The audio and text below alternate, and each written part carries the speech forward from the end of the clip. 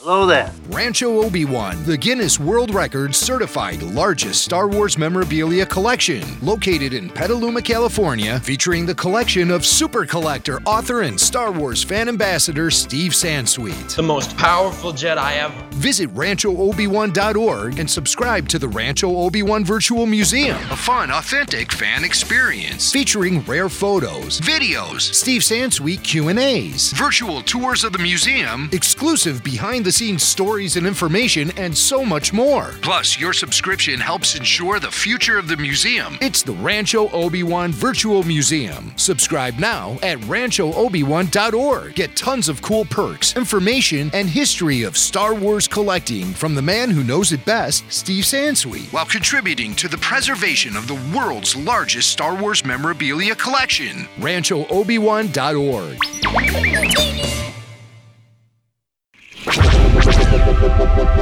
This podcast is part of the Red 5 Network. For more Red 5 Network podcasts, visit red5network.com.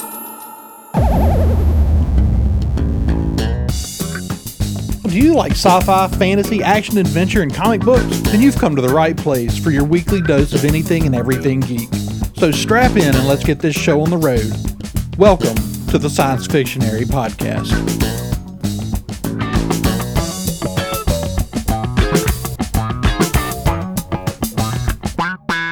Hello, everyone, and welcome to the Science Fictionary Podcast, the podcast brought to you by the ScienceFictionary.com, where we discuss all sorts of things in the world of sci-fi, fantasy, action, adventure, and superheroes in the world of pop culture. I'm Daniel, and joining me today are Andrew. What's going on? And Marisha. Hey, everybody. And David. Hey. That sounded so weird. Why'd I say it like that? And special guest this week, we have Rob from Jedi Temple Archives joining us, part of our Red 5 Network. How are you doing today, Rob? Thanks for joining us.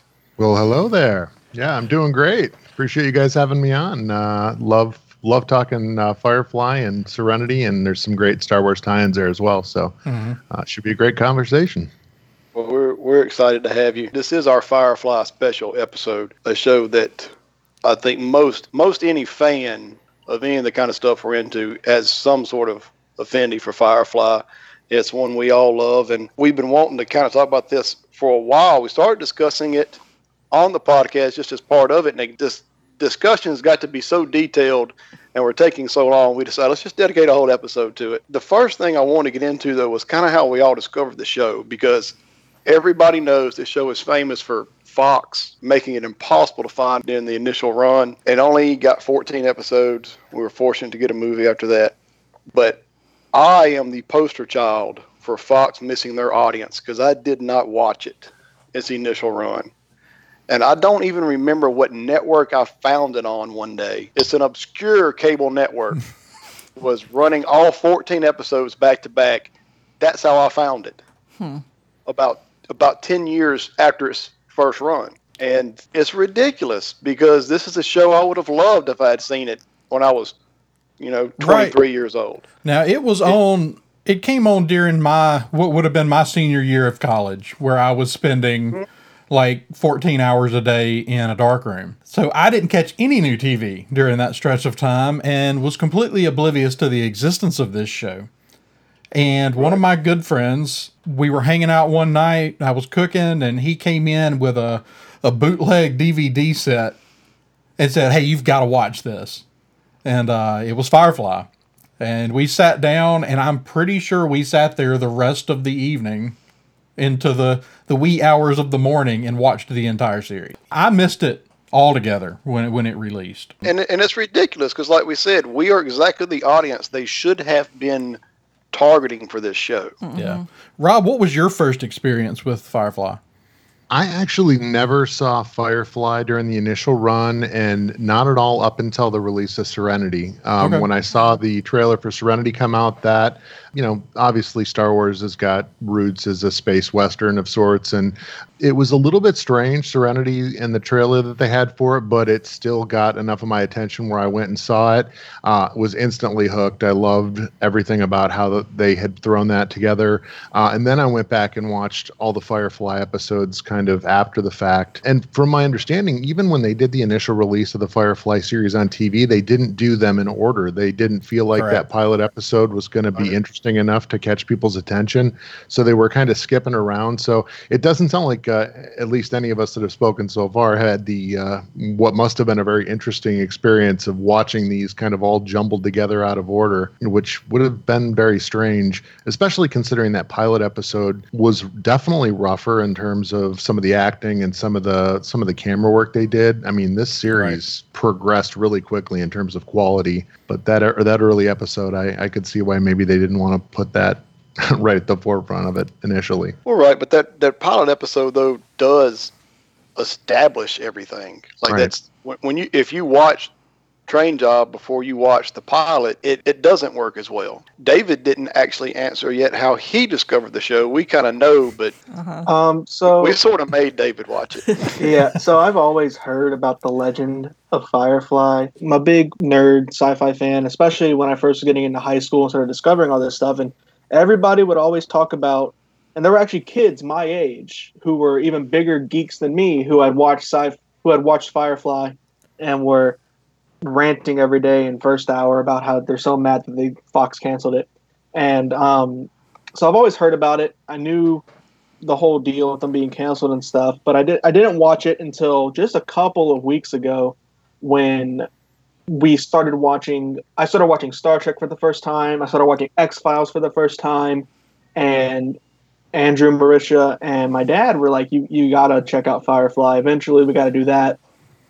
And finally, I just said, I think that we had even said that we were going to wait till we were done talking about Star Trek before doing the whole Firefly Well, because thing.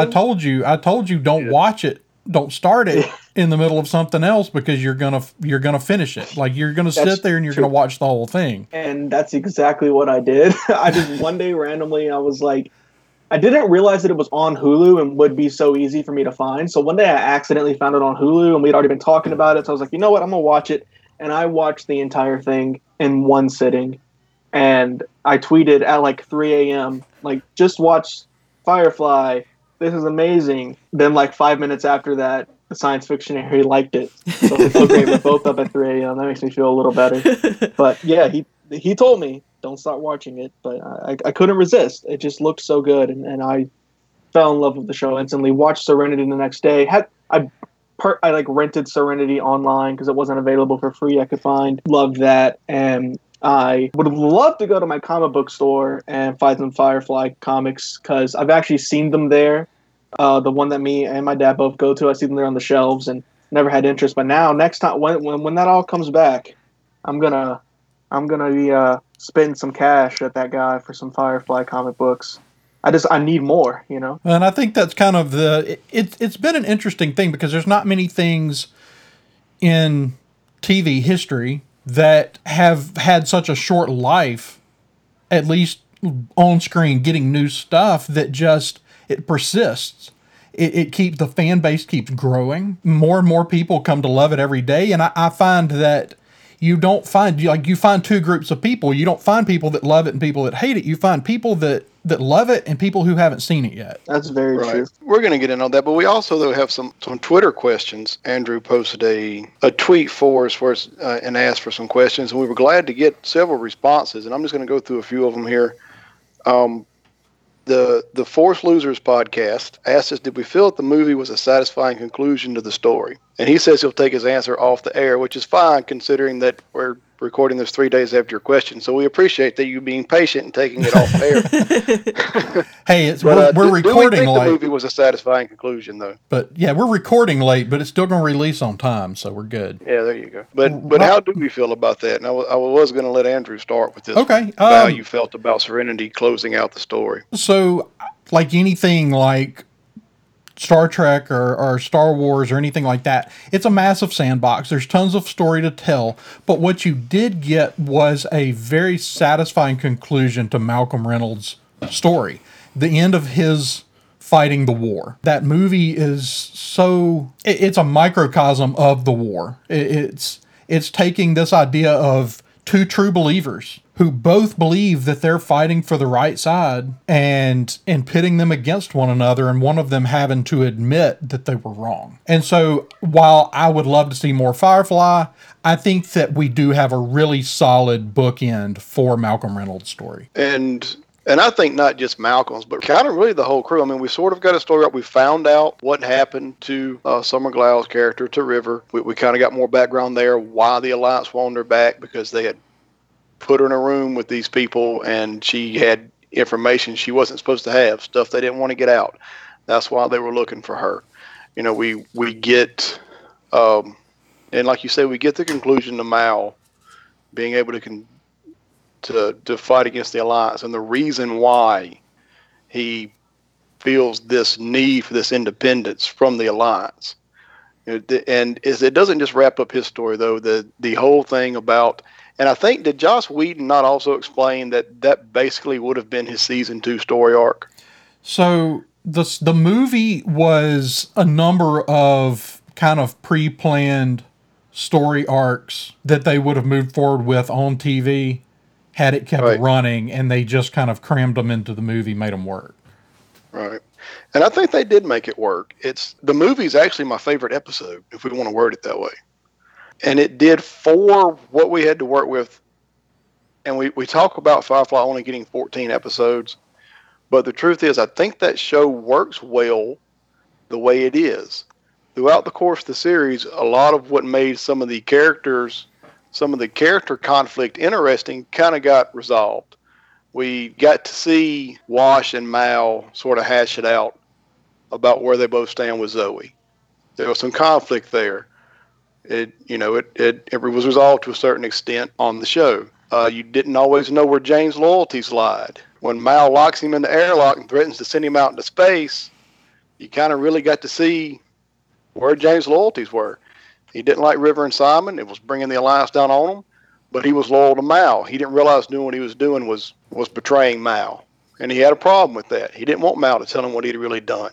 We kind of eventually got to figure out where Jane's loyalties really lied. Whenever the first half of the show, we didn't really know, and then you get to carry on and finish out River and Simon's story through the movie. So I think it's the best ending we could have gotten, and they did a good job of giving us what we needed to let that show stand where it is. Even though we'd have loved to have had more, I think it works well where it's at. Rob, what did you think about the way they, with that being the ending, if that's the last chapter, how do you feel about that? The thing about the movie, especially after going back and watching all the episodes, the movie showed what they could do with that when they had the budget to really make the effects, bring the effects up to the level of the story that they were telling on the show. And, as the show went on, I think the effects got better and better, but, the movie was visually a standout in that regard. And I love the whole storyline of the operative kind of chasing down Mal and that whole concept of a true believer, because the thing about Shepard Book all through the show itself is that he kind of implies that he has a background very much like the operative, where he had a period of time where he really believed in something and clearly that was shaken up and there was some violence in his past. So, I kind of see the operative at the end of the movie starting down the same road that Shepard Book was on. So you kind of lose the old guard and you're bringing in the new guard, where you can see that he's going to kind of have to go off and refigure what his beliefs are. So that was really cool. I thought it was a great send off for all the characters. I thought, like Daniel was saying, it wrapped up and resolved a lot of the storylines. You do get to see Mal get some peace. He and Inara kind of, it's implied that, they're kind of starting to get to the point where they're willing to recognize feelings they have for each other and possibly pursue those. So it was great. It was just too bad that it had to end that way, because especially after the movie, there was so much more I wanted to see of that. And we're just not going to get that, at least not as of yet. Marisha, we didn't get your feelings on the movie yet. You thought it was a good bookend to the story? I mean, I did. I thought that it, I think pretty much y'all have kind of said all of my thoughts on it. But yeah, I thought it fit with the rest of the story, and it provided the closure that I think we needed for our characters. So, David, going into Serenity, I just binge watched the whole thing. I knew that going into the whole show, I knew this was what was going to come, and I honestly, having no idea what Serenity was about, I managed to avoid spoilers for this entire show, and having no idea what was going to happen in Serenity, I was really, really nervous. Actually, I felt like it was kind of going to go out and be like, oh, okay, well, I guess I'll go watch Big Brother or something now, but like I actually really ended up enjoying the movie in a very satisfying way where it left me satisfied but wanting more, which I think is exactly what any ending to any show or any story should be. It should be that it was a real climactic finish that I thought wrapped up things very, very nicely, way better than I expected it to, and left me really happy. Like I'm honestly okay with it. Like if they didn't do any more Firefly stuff, I'm okay with having this nice little package that is the 14 episodes and then Serenity.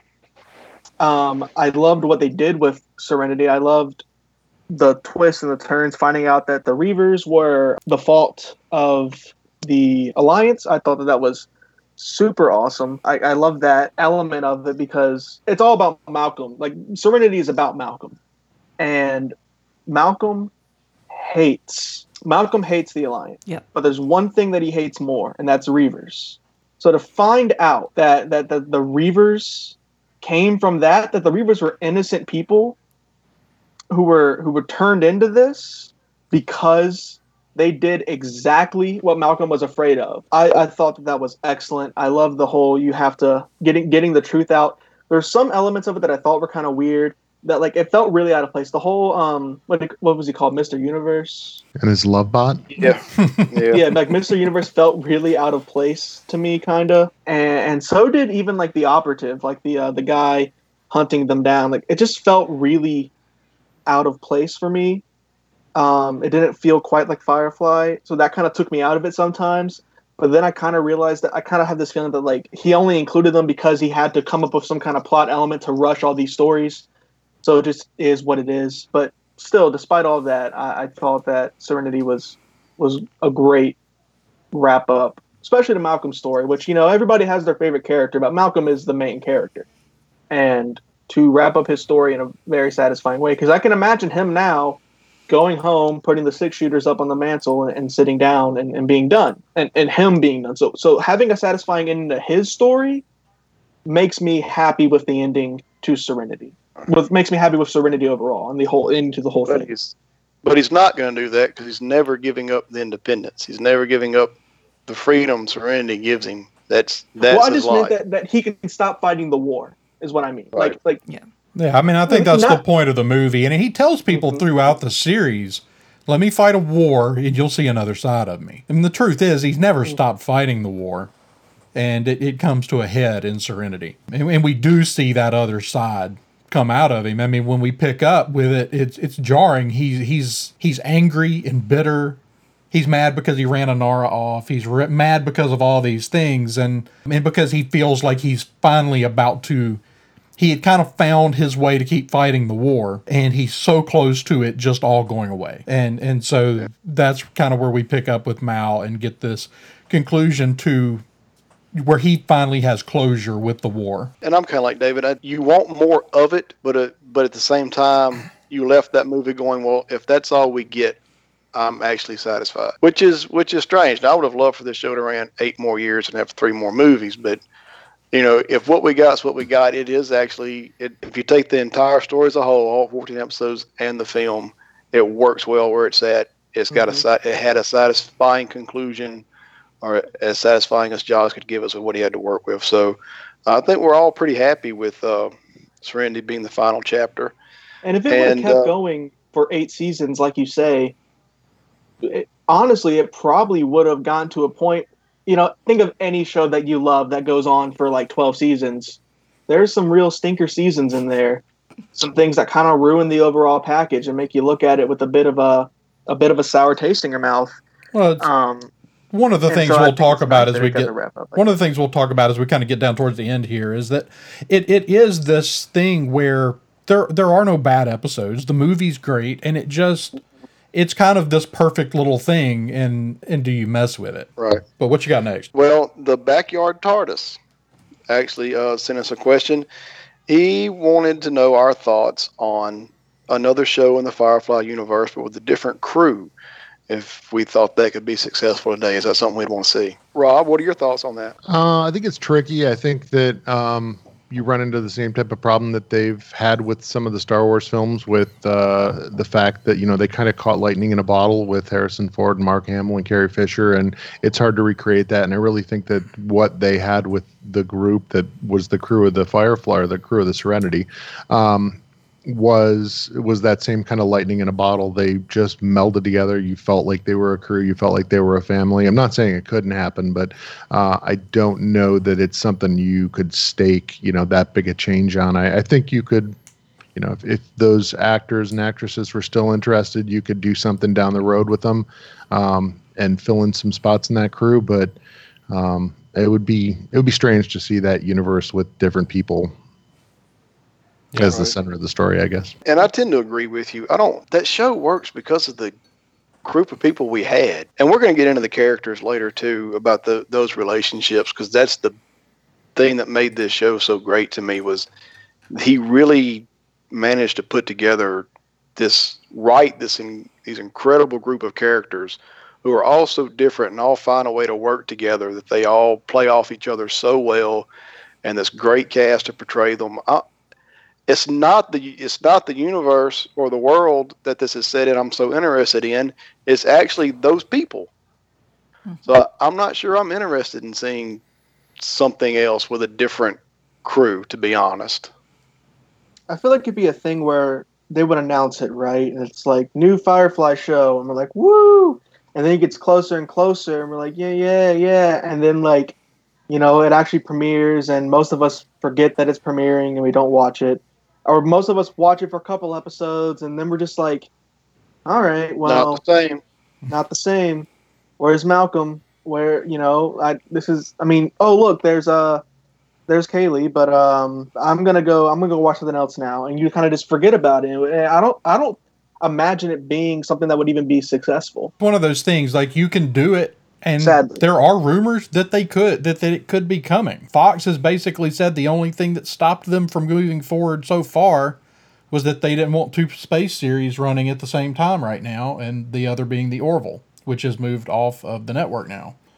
Right. And so it is possible that they could do it. You got people like Jewel State out there saying, I want another series and I want to be the captain. And I'm down for that, but it is a big risk that you're opening this thing back up, and that is just perfect the way it is, and it could be amazing, and it could be a colossal failure. But if it's a failure, it doesn't take away what came before. You mean it wouldn't ruin your childhood? No, or my early 20s.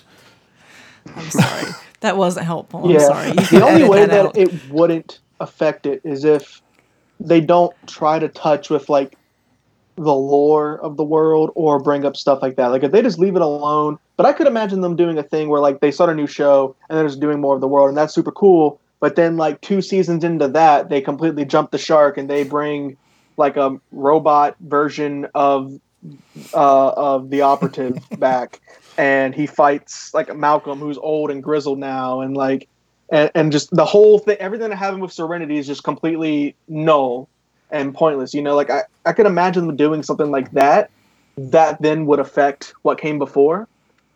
But I don't mean to be so negative. I love this show, and I would love to see more of it. I would definitely watch it. I am just skeptic because I've been hurt in the past with things similar to that, and I wouldn't want that to happen again. And I could see them jumping the shark and doing that. But put the right people. I mean, like, it'd have to be Joss Whedon in charge of it, right? Like, he'd have to be the one to do it. And I don't know if that would actually happen. I don't know, like, how rights work, and I don't know who owns what, but put the right people in charge of it, and it could be really great. As long as the people doing it have the restraint, then it would be a really great thing. But I'm skeptical. So real quick before we move on from the Backyard TARDIS's question, he did have a second part to that. No, he did, and I have that written down to get to. Oh, okay, we can get to it later. We can get to it now if you want. I was just going to plow through it real quick because I don't want to spend a lot of time on it.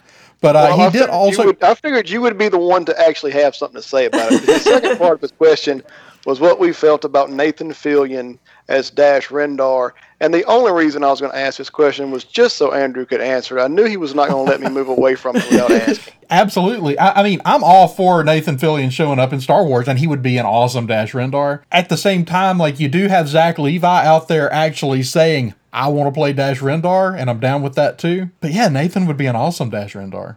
And I'm definitely one of those people that's like, bring Dash Rendar back. I always liked Dash Rendar. I know there are people that really don't like that character for some reason, but I think that's a perfect character to have show up. All the rumors of characters showing up in the Mandalorian, I would actually maybe be more excited about Dash Rendar than a lot of the rumored ones. Yeah, that'd be the coolest cameo. The next CERU podcast, we're going to talk some more about these castings, because I'm starting to wonder if these castings are true. I'm really starting to wonder if it's not for a second series. It's almost like a Rebels sequel in live action. Yeah, I don't know. It's starting to get iffy. Whether there's so much. It's just weird how much is coming out. But let's stay on Firefly. Yeah, completely off topic. But to kind of segue from our last Twitter question, we had one here too, that if we had to create our own spin-off series, who would it feature? And Andrew started touching on this a minute ago whenever he mentioned Jewel State, saying she would love to be her own captain in this universe. Is that a spin-off we'd like to see, or would you like to see something else? I mean, I think that what I would really prefer to see, like, I love Jewel State, and I would love to see her come back, but honestly, I think your best bet is to not even call it Firefly. Give it a different name, or Firefly, and give it an extra title. A Firefly story. And let's move away from this crew and just do something totally set in this universe, but not where we're constantly trying to feel like we got to name drop the original cast to make it work, and you got to have everybody pop back up to make it work. And then everybody be but mad I really about their think cameo. that was sort of the essence of the question, was that we were going to spin off any of our existing characters. I mean, so probably not really is your answer to the question, right? I mean, I would be down with seeing Jewel State back. Honestly, my favorite might be What If Jane Had a Crew? And I got to tell you, if we were going to spin off directly from what we've already got, from any of the existing cast, mine's not even a main character, but Saffron. And I don't even know that Christina Hendricks would do it at this point. But a series set in this universe just focused on Saffron running around scamming people, I'd watch that. That could be interesting. I do think you could go back. It might be interesting to go back and tell Shepard Book's story. Yeah. Well, but we've told it. Yeah, in a comic. It's a graphic novel. It's a graphic novel. I know, I've got it, but... And that's what I'm saying, though. I don't know that story works in a series. Ooh, and if you haven't read the graphic novel Shepard's Tale, you won't really understand why I'm saying that, but it covers a lot of time. And I don't know if there's any one point in time in its history you focus in on and have it be that interesting. But maybe they could make it work.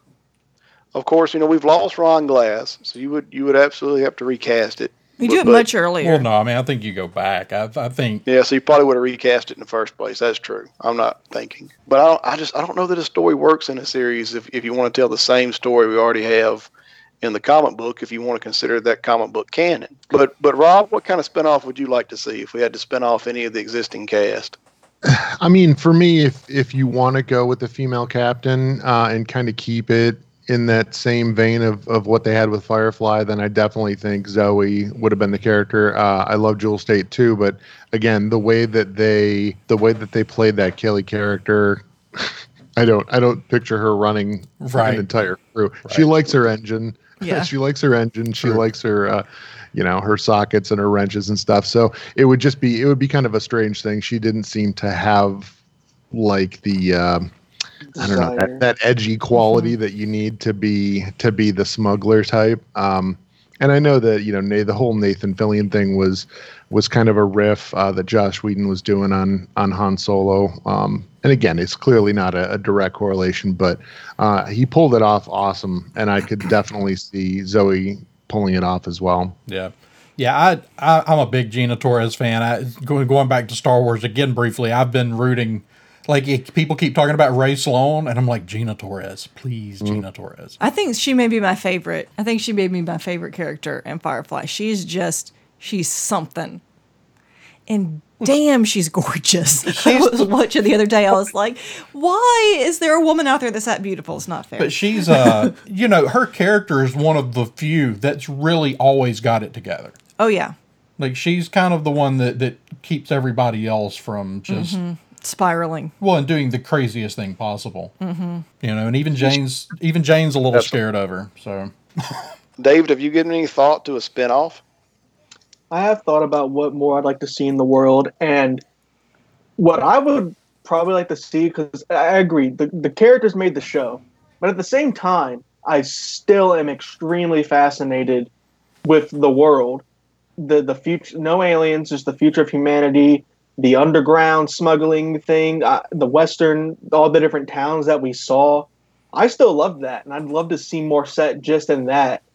And I think what would probably be the best show, for me at least, would be something entirely different. Not like just an entire new crew. Mm-hmm. Keep the same archetypes. I don't care if you completely rip off the original crew. Mm-hmm. Please do it. I don't care. But just make it a new crew. New actors, new characters, and set it in the world and just have them going on more adventures and seeing more about what this world is like, and more of that just pure space Western thing that I would just love to see. What I have thought about is, and I don't think I really want to see this, but I could see it as a possibility. What do you guys think about a prequel showing the war, like the entirety of the war? I mean... it could be interesting, I guess. I guess it depends on how you decide to tell that. It would definitely have a different feel than the show had. Certainly. Yeah. They could do the prequel on how this ties in with the whole alien Wayland Yutani Corporation. Oh, here we go. Since that was featured in the pilot. Yeah. Yeah, and that's another interesting about the show is we never got any aliens. Apparently humans are we're 500 years in the future is when this show's set, 2517, and we've settled a whole nother solar system, or solar systems rather. Apparently in this future humans are the only sentient race. Like, that's my only explanation for it. We never ran across. Well, I mean, I think it's interesting. Right. I mean, the importance there was always going back. I mean, was the show called Stagecoach that Josh kind of based this on? Oh, the old Western But it was Wagon Train was, yeah. It was a show it was an old show, and it was basic, or either a show or a movie, and it was about this group of travelers traveling west together on the stagecoach and all the things that happened to them along the way, and that was sort of the inspiration. And so I think, adding in aliens really kind of convolutes the story they're trying to tell, which is this is the future of the human race, and that's the concern of it. Not it's a different concern than if you change it, if you start depending on how you do the aliens. I mean, you kind of become a low tech Star Trek real fast. Right, and they did a good job of not falling into that trap, and the show's better for it. Yeah, I think so. It's a very, I mean, I don't have a problem with Star Trek ripoffs, clearly. I love me some Orville, but I think that since they were going for something so different, it was good to make it, really make distinctions with the aliens, and they're not traveling entire galaxies. They're in one star system, so they're kind of, it's a very different sort of scale than a lot of sci-fi we see.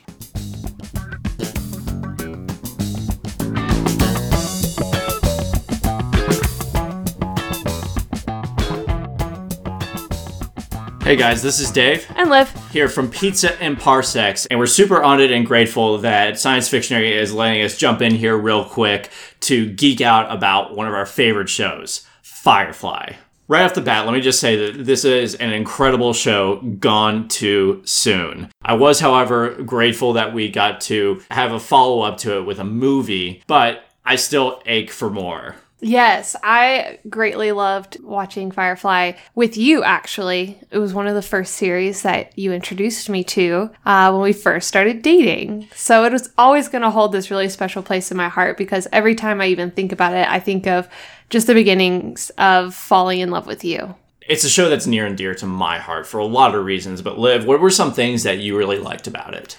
I really enjoyed the unique take on Western sci-fi and space.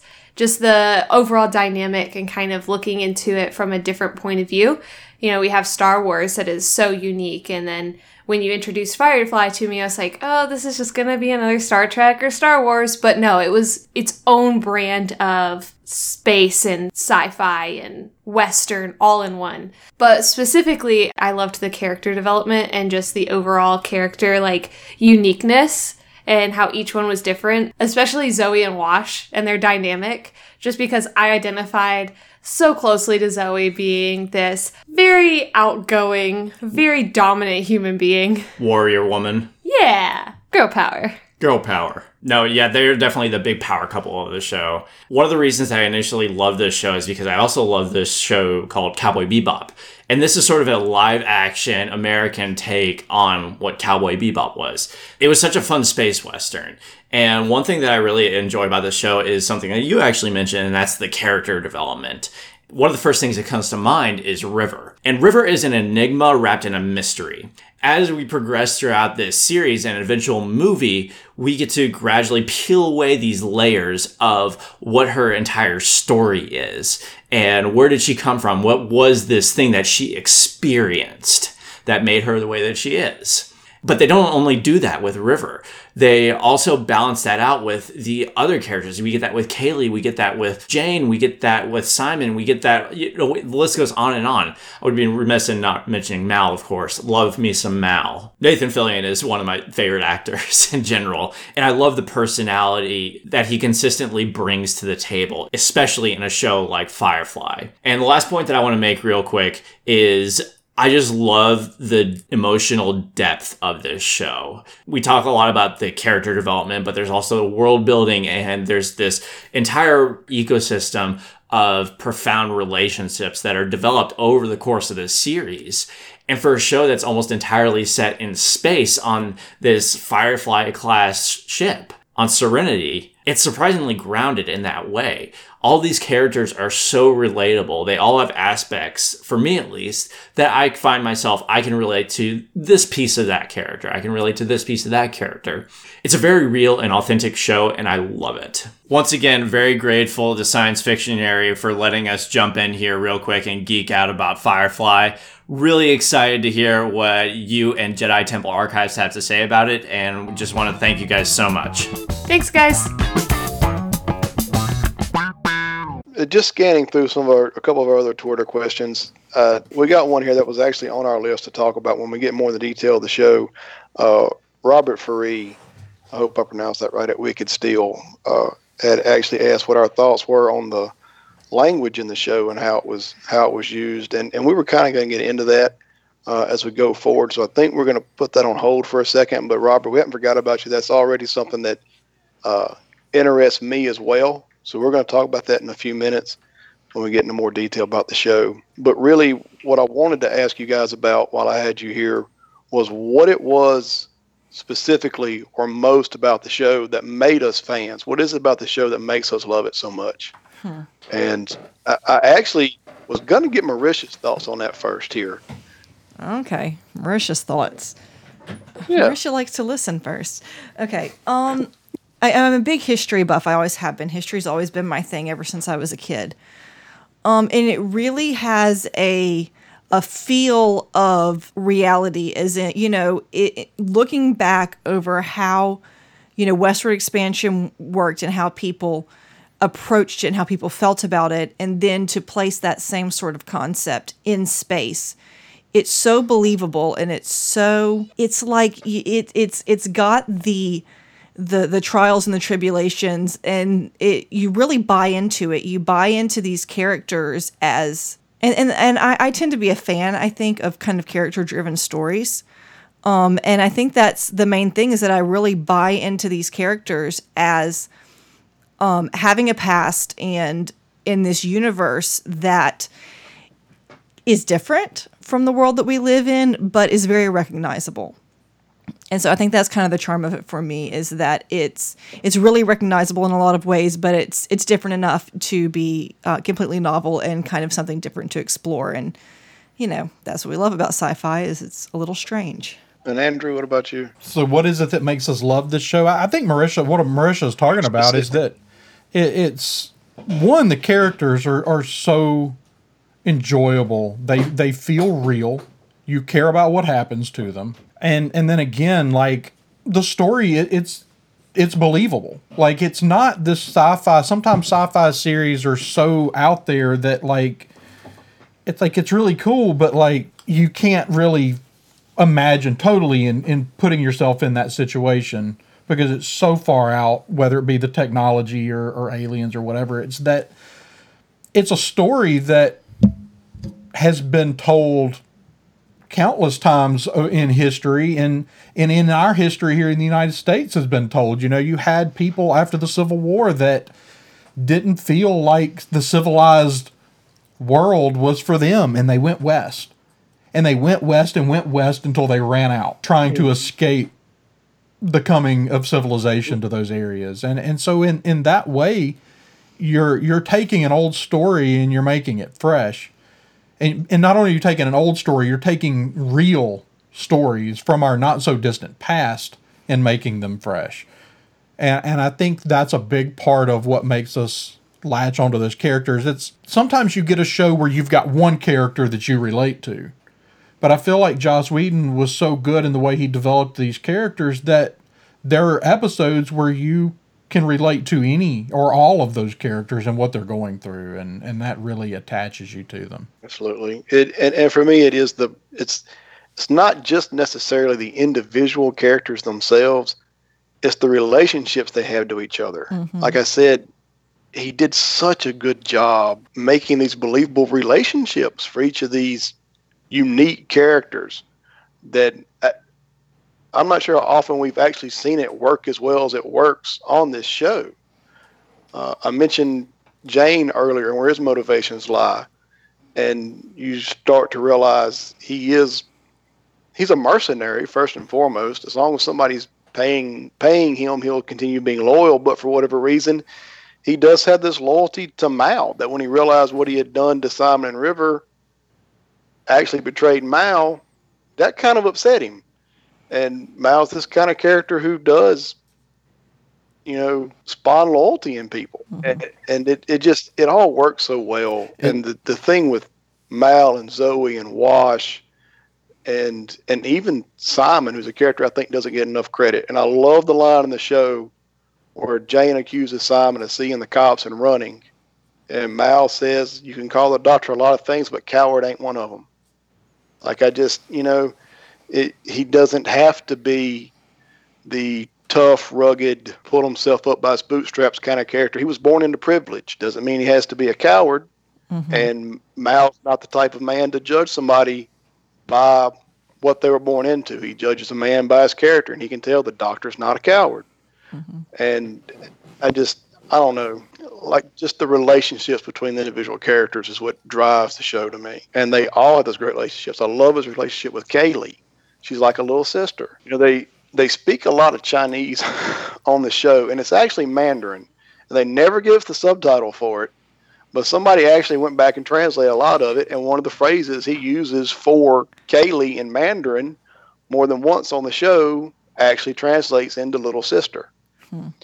And you didn't need the translation to know that, because you can tell by the way Nathan Fillion and Joel State interact with each other on the show. That's the relationship they have. And it all works so well. But if anybody else with what really made us love this show, what drives it for you, Y'all can jump in, Rob or David. I have some thoughts, but I'll let Rob go first if he wants to tell us what makes him love this show so much. For me, it's a lot of what you guys have already talked about. I think that story and character is by far the thing that drives me to a lot of the things that I enjoy. If you have really good characters, believable characters, and a great story, then you can kind of get by some of the other issues. And we talked about it earlier. Especially in the pilot episode, things were a little bit rougher. Some of the camera work was a little bit rougher, but you immediately latched on to these characters and you wanted to know more about their story. Especially Mal was certainly a huge one for me. And again, you can see where they tried to pull from some of what made Han Solo such a great character, right? He seems like he's this cold mercenary, but he has that heart of gold, and he can't help himself from doing the right thing. And you see a lot of that in Mal throughout, especially the main season, and certainly in the movie as well. He clearly cares about everyone on that crew. He knows that he's in charge of that crew, but by the same token, they're all part of his family, and he'd do anything to protect any one of them. So that translated very quickly when I was watching the film, certainly, and when I went back and watched the show, it was there as well. Yeah, I have a very close group of friends. So something I've talked about before on the show that really always resonates with me when watching anything, any sort of show, is loyalty and friendship. That really draws me into a show and makes me want to keep watching it because I love seeing what the characters are going to do for each other next and seeing how far they'll push it. I really love that. At first, when I was watching the show, what really drawed me in was probably the visuals and the music. All of that working together in that first episode just made me absolutely hooked.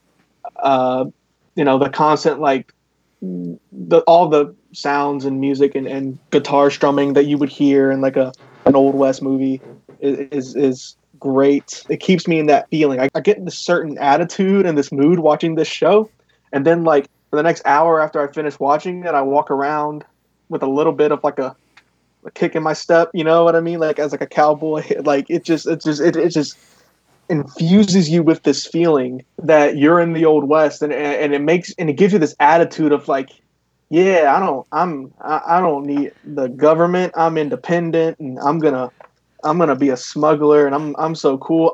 You know what? I'm Mal. When in reality you're probably Wash, but I'm a Mal. Yeah. And that's what draws me in. It's just the visuals and the sounds and the attitude of the show is what makes me want another show, even if none of these characters are in it. I love the characters very, very much. But even if none of the characters are in it, I would still want another show just for that attitude that I don't think I've ever gotten from any other show that I've seen, at least not in the same way. It's so unique in that way. This feeling that it invokes, The Mandalorian's a space western, right? But this is truly straight up a western in every single way. It ticks off even more boxes than something like The Mandalorian would. And I love westerns very, very much. Every time I play a video game and I can wear a cowboy hat, I'm wearing a cowboy hat. So that's why I want more Firefly. I love spaceships and I love westerns. So just this fusion of this perfect blending of it is what makes me love the show. And that topic actually kind of blends in with something I was actually going to get to later, but it sort of blended in with what it is about the show that prompts people to just not let it die. And I think we're kind of hitting on it with this subject. With the things we love about it, how can you let something with this many things you love about it this much, how can you let it die? You go to these conventions and see brown trench coats everywhere, right? It's just got this weird, I don't even know what the word is. I don't know how to describe it. It almost, the aesthetic of the show almost feels steampunk without the steam sometimes. Does that make sense? Mm-hmm. Yeah, West Punk. Am I hitting on something West with that? Punk, yeah, that's great. I think so, West Punk. I mean, it really is the quintessential Western. Yeah. It tells, and the Western is the quintessential telling of the American story in a lot of ways. Mm-hmm. It embodies the American spirit more than really other any other type of storytelling. And I think that's, but as far as why it won't die, I think it's because so damn good. Because people love it so much. Because it's that good. Right. It really is. But it's people. I watched the documentary. I don't know if y'all have ever seen the documentary that was made about it. Done the Impossible. They did that documentary, and there's one person that they're interviewing, and he says, I basically became a missionary for this show. That he loved it so much that for Christmas that year, he bought everybody he knew the box set. So it's this thing that anytime that you love something that much, you want to share it. And I think it's just something that people have loved so much that they ask people, you talk to people, go to sci-fi conventions and stuff, and you talk to people, and one thing that's going to come up at some point is Firefly, or have you watched Firefly? And like I said earlier, I'm sure there are, invariably there are people that don't like Firefly because there's people that don't like everything. But I've never met one. But they're entitled to be wrong. It's okay. Yeah. But most people that like it, that have seen it, really, really like it. And so you will find more people that really like it or haven't seen it than don't like it. Everybody, deep down on the inside, wants to be a cowboy. Everybody wants to be a rebel. Everybody wants to live that life, no matter what. Well, it's cowboys. Even if you say you don't. And like you're saying, the Western is the quintessential American story. Right. Everybody wants to be that independent, on their own, making their way, absolute, Cowboys and pirates. Yeah. Cowboys and pirates have been big sellers for a long time. Yeah, and I think that people, with the show being canceled, it almost gives you this even more of a rebel feel to like it and to want it more. It's like Fox is the Alliance, and we're the Browncoats still fighting this war. Yeah. And it just pushes that feeling even further of like, I'm a Browncoat. I'm a rebel. I am fighting for this show that was canceled unjustly. And I'm going to fight the guy in the suit. And I'm a cowboy. I'm a rebel. And everybody wants to live through this show in that way. Well, it's without so any of the crazy. danger. But it's so crazy that they mismarketed this show so bad. Because anybody who's ever watched 2 or 3 episodes can see everything we just said. And what was the tagline Fox tried to use for the show? When they first advertised it, Fox's tagline was "Out there, oh, it's out there." Like it was some weird slapstick and it was comedy, like. And it was billed by Fox in their early advertising as the most twisted news show on television. Because they didn't know what the hell it was. Did they watch it? Right? I don't know that the network ever knew what they had until it was gone. And I still don't think they cared. Even when it's gone. I don't understand. I mean, money. Doesn't the money talk? Well, but But the thing is, but Joss had like Buffy was such a huge freaking success, and Angel spun off and did really well. Like you would think, if they gave Whedon the freedom to make the show he wanted to make based on the success he had, the money he had made, why didn't they give what they let him do a chance? Because he fought them from day one because they gave him notes. And he absolutely straight up said no. He did address a lot of their issues, but he didn't want Zoe and Wash to be married. He wanted Zoe and Mal to have a thing. Wait, who did? The executives. The executives did, and Josh said no. My story doesn't work if you do that. Ridiculous. I wonder. I think in the late '90s, early 2000s, if you wanted to be a TV executive at Fox, they gave you an IQ test, and if you scored over 100, you did the job. But there were so many things that they did. And one of the execs actually said in an interview, he was talking about. He said, everybody wants to hate me for canceling it, but nobody gives me credit for running it in the first place. But. They mishandled. I mean, you go back and there was an interview, I think the Hollywood Reporter did, where they talked to a bunch of the cast. And Alan Tudyk said, I knew something was wrong from day one when we weren't given actual lunch breaks in our schedule. And we had to buy our own lunch at the commissary.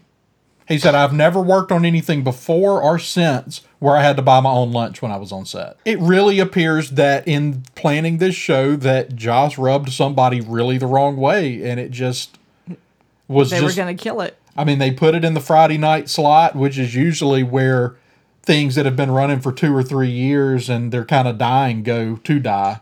And they put it there to begin with. And I mean, that slot has killed a number of good shows, including Dollhouse, with another Joss Whedon show. Yeah, but Dollhouse isn't as good as Firefly. No, it's not. This is Disney now, man. They could just put it on Disney Plus. Yeah, and we've talked about that previously. We've talked about that before. Fox properties that Disney now owns, we'd like to see them revived. And of course, Firefly is on all of our list. Yeah. And we mentioned several others, but if anybody wants to hear that, they can go back and listen to our other podcasts. Those need some more hits too. So go ahead. But I don't know, the show, and because we also mentioned a minute ago, just the aesthetic the show had, like Andrew saying it is truly a Western, and I called some of the look of the show steampunk without the steam, right? But the language too, something this show did, I had never seen a show do that actually makes sense, is we had a little different change even to the English language. Mm-hmm. There's the slang evolved. There's a lot of Mandarin in the show because and it actually makes sense that you would think over time, like we don't speak English the same way people spoke English 100 years ago, right? Why would anyone in the future? Yeah, you can't change so much that we don't understand it, but still, it added something fun to the show, and every now and then I'll still go shiny. Yeah, because it just makes sense. And I was actually really into the fact using the Mandarin in the show because you get the impression that somewhere over the next 500 years, there's a lot more Chinese influence in the world. Well, we're not going to get into politics here, whether that's good or bad. Right, but I mean, you've got you really have only three trade languages in the world now. English, Spanish, and Chinese are the 3 major trade languages. Mm-hmm. The whole world deals in those 3 languages. Right. Yeah. But I know we've all probably got some thoughts on that because I just thought it was really creative that someone had actually thought to sort of evolve the English language for a show set 500 years in the future. To me, was brilliant. And I love that it was obviously used as a way to avoid curse words. Right, exactly. They made up their own curse words. Right, yeah, which I think is like just using the different language. I don't know if they were using Mandarin for that or just like gibberish. Yeah. Mandarin. Star Galactica did that too. Yep. Oh, really? I don't know. Like, but I think it's. I thought it was so clever, and I liked it more in the end. Like I liked it more than if they were just saying a curse word. It added a level of fun to it. It added a level of fun to it, and a little level of mystery. Like I wonder what he meant there. Exactly. What you get what he meant, and that's just a credit to the great writing. Is that even speaking Mandarin, we always understood. With no subtitles, we always understood what was being said, and I loved it. I loved them saying something, and I'm like, I really wish I knew which word he was calling her right now, and so I go look it up. Like, what curse word did Jane call blah blah blah in this episode? Like, I thought that was so clever. I fell in love with that idea instantly. And Rob mentioned Go Ram. That's another one I'd actually forgot about. Uh-huh. Yeah. It actually means damn in Mandarin. So okay, perfect. Yeah, so something makes more sense now. Yeah, the curse words were all they were all in Chinese. So yep, that's how they got around the censorship. And then the weird little like Westernisms, like I'm going to throw you in jail and let you loungeify there. It's just like it's so great because it's like just weird enough that it's like. But on the other hand, it kind of sounds like something my grandfather might say. Mm-hmm. My sweet old grandpa from Texas with his very Texas lingo. Well, even when they say Goram, there's a couple of points where someone says Goram it. Yeah. Yep. It's like, they put that on they do that a lot where they just kind of add to the dialect that they created for the show. And it seems like a little thing, but it's it's really one of the beautiful things. I mean, this really is Joss Whedon's masterpiece. And it makes the world that much more immersive and believable. And like Andrew just called it, Joss Whedon's masterpiece. And that's really saying a lot because I'm a huge fan of Buffy the Vampire Slayer. That show was also brilliant. Firefly, though, just took it to another level, and it's just a shame it wasn't nearly as successful as Buffy or Angel. They really missed out on something with this. But anyway, and because the show also gave us a lot of these great actors that have gone on to be in other things that we all love. Nathan Fillion has basically become a sci-fi god at this point because of this show. And I still watch him on television. He hasn't starred in anything in years that we would talk about on our podcast. He was in Castle, which was a show I enjoyed. He's in The Rookie now, which is a very good show. I enjoy The Rookie. But actually, I started watching those shows just because of him. Mm-hmm. So, and like I said, it's not stuff we would talk about on our podcast, but Adam Baldwin went on to be in Chuck, which is a show we never talk about, but Chuck's got some sci-fi elements to it. Absolutely. And Summer Glau is actually probably the most talented of the bunch. Mm-hmm. And just has been snake bit. Bless her heart. Some of the stuff she did was impressive. I always go back to her, and what she did as an actor was different because she had to do a lot of her stuff without a lot of words. A lot of explanation. Right. And of course, her fight scene in Serenity, the 2 fight scenes in Serenity, we always talk about the last one. It's really the bar fight that's the most impressive because it's the one we really get to watch. And I love that one because she was a professional dancer. And when you get back to that, when she was working with the stuntmen because they wanted her to do it, and the stuntmen couldn't keep up because she learned the choreography so quickly that after a few takes, they couldn't keep up with her anymore. But, and not just the ones I've mentioned, but Alan Tudyk, who actually had first seen in A Knight's Tale, and he's hilarious in A Knight's Tale. Yes. And of course, he gave us K2SO now, thank God. It's probably the most successful out of everybody, it looks like. With voice acting. Marina Baccarin, though. Yeah. Marina's, we're talking about the Deadpool movies, Gotham. Oh yeah. All these are. Gina Torres is still on television today. Oh, they're all very all successful. These actors going on to still be successful. Thank God, because they all deserve it. Just because this show didn't catch on, thank God they're all still working. But it's just a testament to the amount of talent Joss Whedon was able to put together for a show that didn't even make it. Yeah. It's just nuts. And Christina Hendricks as well. She was only in 2 episodes, but I love her 2 episodes. I mentioned earlier, Saffron is the spinoff I want. That's the spinoff you want, huh? So somebody had asked. Now, I didn't actually watch Buffy, but you can't do that, Marissa. You have to finish. I'm trying to figure out how to say this. What the question about what are your thoughts on Firefly and Buffy being set in the Angel Firefly and Angel? I skipped that one on purpose. Are you serious? We gotta answer it. Somebody asked it. No. There are no vampires on Firefly as far as we know. So I don't know if it's set in the same universe or not. And I don't know, man. River got some serious vampire energy. Well, there you go. There's your sequel. Now we do Buffy, but in 500 years into the future. Reavers versus vampires. Is that the show we're gonna get? Oh, that'd be a good one. Wow.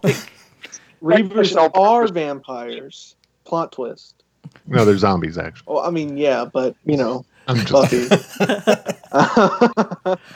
It could certainly be an interesting concept, but like I said, I never watched Buffy, so I didn't have a take on that. I don't know if it's set in the same world. I hadn't heard anybody say it's set in the same world. There are no vampires in it, so I'm gonna guess it's not.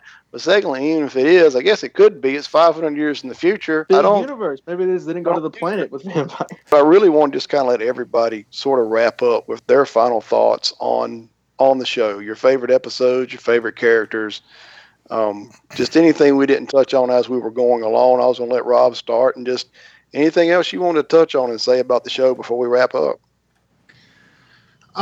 Picking a favorite episode, the one that really stands out to me was Out of Gas, which was kind of mid-season, but that was a great episode.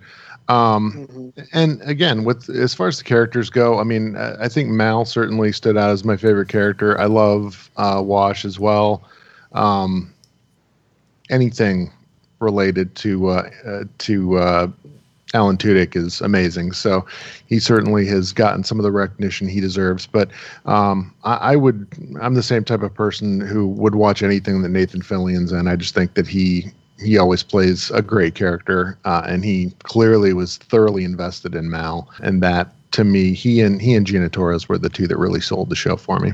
And just to touch on something you just said, and I already mentioned, I started watching Castle and The Rookie because of Nathan Fillion.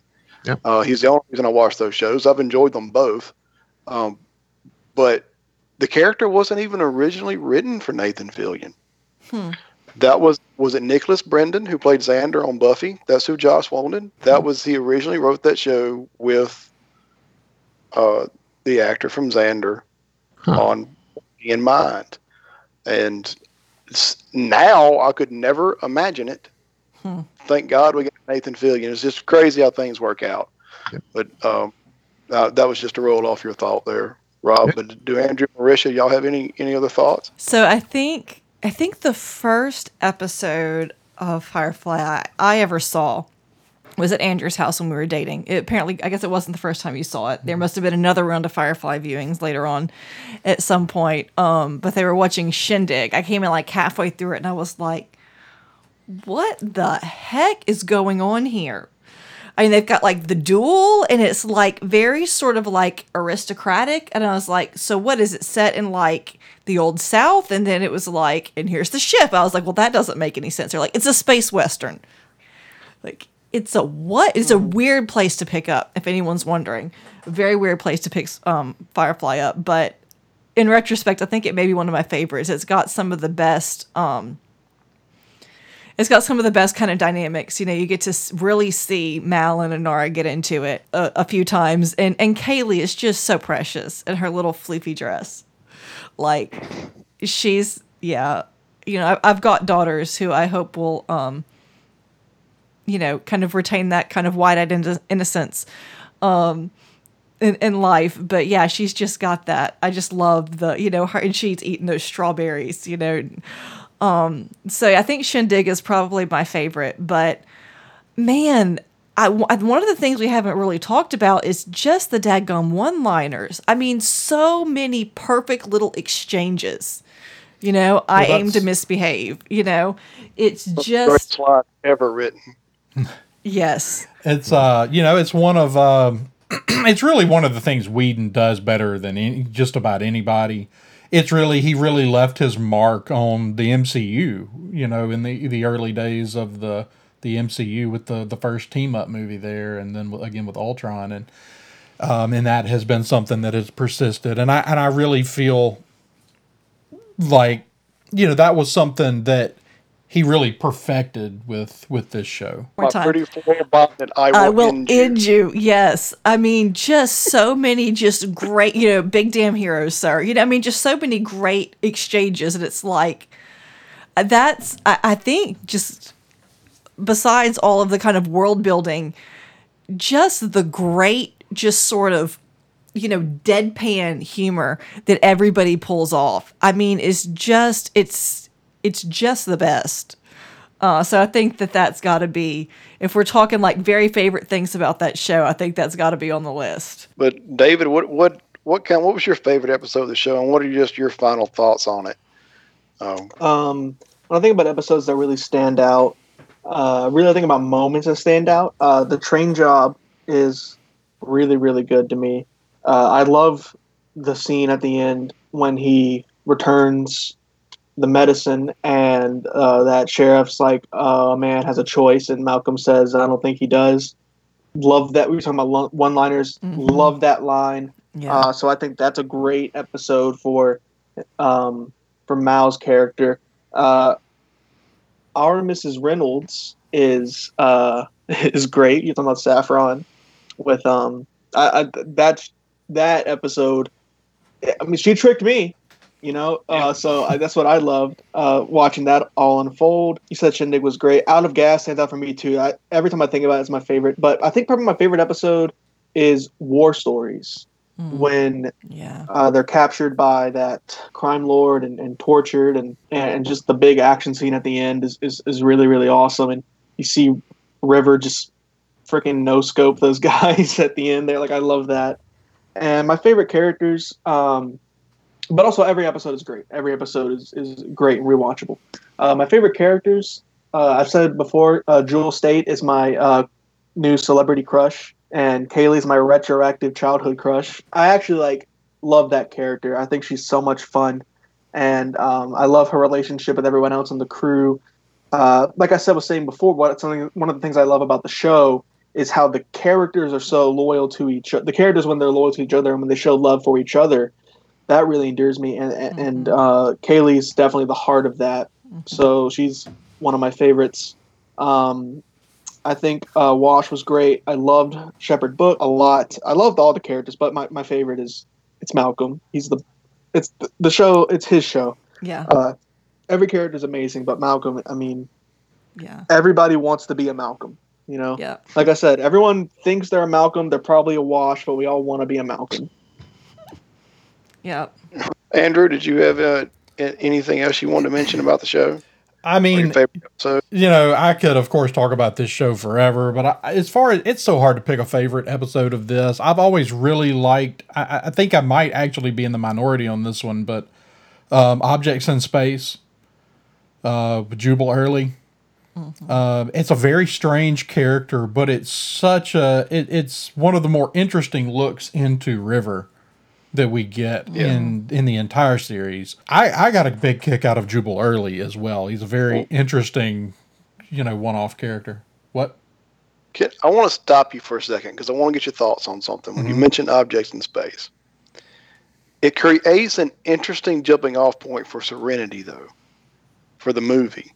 Yeah. Because that's our last episode of the series proper. And at the end of that episode, you start to feel like they have a value to River. Mm-hmm. Like she really solidified herself as part of the group with that. Mal saw value in her. You understand what I'm trying to say. Right. Like that one felt like she was really solidly part of the group. That she was part of the crew. They were going to protect her. And very early in the movie, he's ready to dump her. Did you think that sort of created a weird jumping point for the movie? Is there a contradiction there to you? Because it always felt just a little bit odd to me. Even though I love the movie. I don't think so. I think that the movie gives you I think they did a good job with the movie of giving you the feeling that time had passed. How much, we don't really know. But, if you want to go there, Mal is very different in the movie, at least through the first half of the movie, than he is at any point in the show. You're at the first half of the movie, you're really seeing Mal at just about his worst. Yeah. You get the feeling he's been in a mood for a couple of months now. Yeah, I mean, you get the feeling that ever since he ran Anara off, that things have been spiraling. Okay. I just want your perspective on it because you. Mm-hmm. No, I didn't think that. I didn't think for I would have loved. I'd love for all of us to talk about this if y'all want to have a thought on it.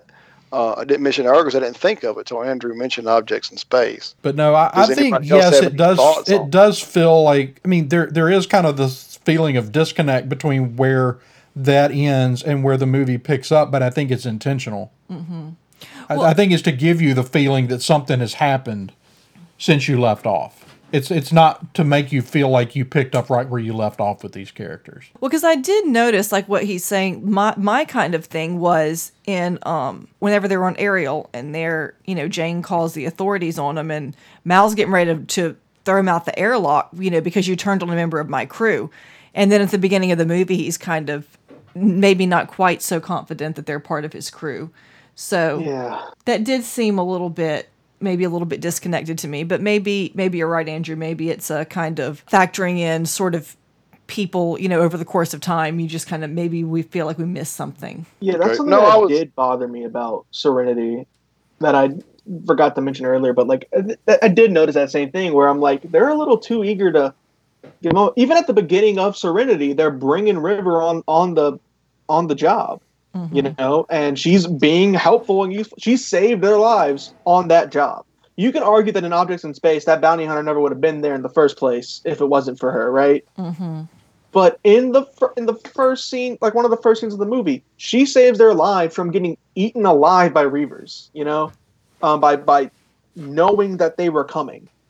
So that kind of bothers me that Mao was so kind of ready to give it up, and it was like, reluctant hero, but maybe they were reluctant for just a little bit too long in Serenity. So I have noticed that, and that did bother me a little bit, actually. Well, I didn't want to spend too much time on it. I just, like I said, when Andrew mentioned Objects in Space, it reminded me of it. But just to wrap it up for me, I did love Out of Gas, like Rob mentioned earlier, and you kind of got to see how all these people came together, why they're important to each other, why Serenity is important to Mal. I love the fact that he didn't buy the ship the salesman was trying to sell him. Right, yeah. Mm-hmm. He looked out there, he saw something in Serenity no one else could see. Mm-hmm. It was a beautifully written episode. So not running? Not so much. But it was a beautifully written episode. I love that one, and I like Our Mrs. Reynolds just because Christina Hendricks absolutely makes you believe in that episode. She absolutely makes you believe she could seduce any man alive. It works so well. Whenever she kisses Mal and he faints, you sort of went, "Oh, holy shit!" And you realize you probably would have kissed her too. Out of that one. I really got a kick out of that episode. But Out of Gas really is probably my favorite, and I think it's probably most people's. But anyway, I think that's all we've got. Unless anybody else has anything else to add, we've been. Well, I think we could go on for a while, but I think that's a good place to leave it off. Yeah. So until next time, then, Marisha, where can people find you on the internet? You can find me. My website is princessesandpadawans.com. I am on Instagram as princesses_and_padawans and ppadawans on Twitter. All right, and Andrew? Okay, you can find me running the Twitter account for this show at _Fictionary. You can find me hosting our other show, Coruscant Radio Underground, that comes out on Tuesdays. And the Twitter account for that show is crew, that's CRU_podcast. You can find us at thesciencefictionary.com. You can find us, as well as the rest of our podcast family, at red5network.com. You can drop us a line at thesciencefictionary@gmail.com. That list is getting longer and longer. But David, where are you on the internet? All right, you guys can find me on my YouTube channel where I do podcasts and similar things, Creative D&D, and you guys can find me on my Twitter, which is stay_creativeDD. All right, and our guest tonight, Rob, where can people find you till next time? Yeah, you can find our podcast at jtapodcast.com. It can be reached via Gmail at jtapodcast@gmail.com, and out on any of the socials at JTA Podcast. Also part of the Red 5 Network with Andrew and Marisha, so definitely check that out. There's a lot of great podcasts that are part of that Red 5 family. Yep. Don't just look for us here at the Science Fictionary Podcast or Coruscant Radio Underground or Jedi Temple. All of our podcasts that are a member of the Red 5 family, we would like you to check them all out. If you enjoy this show or any of our others, you'll enjoy all of them, I think. So I am Dan C. Peeps on Twitter, and we'll see you next time. With all my fears and sorrows close, I'm hanging on, just hanging on. I wish that you were here with me to sail the sky Serenity and take me high or take me low through to the end where I may go. If I can stand, then I shall pass beyond this night of black, pass beyond this night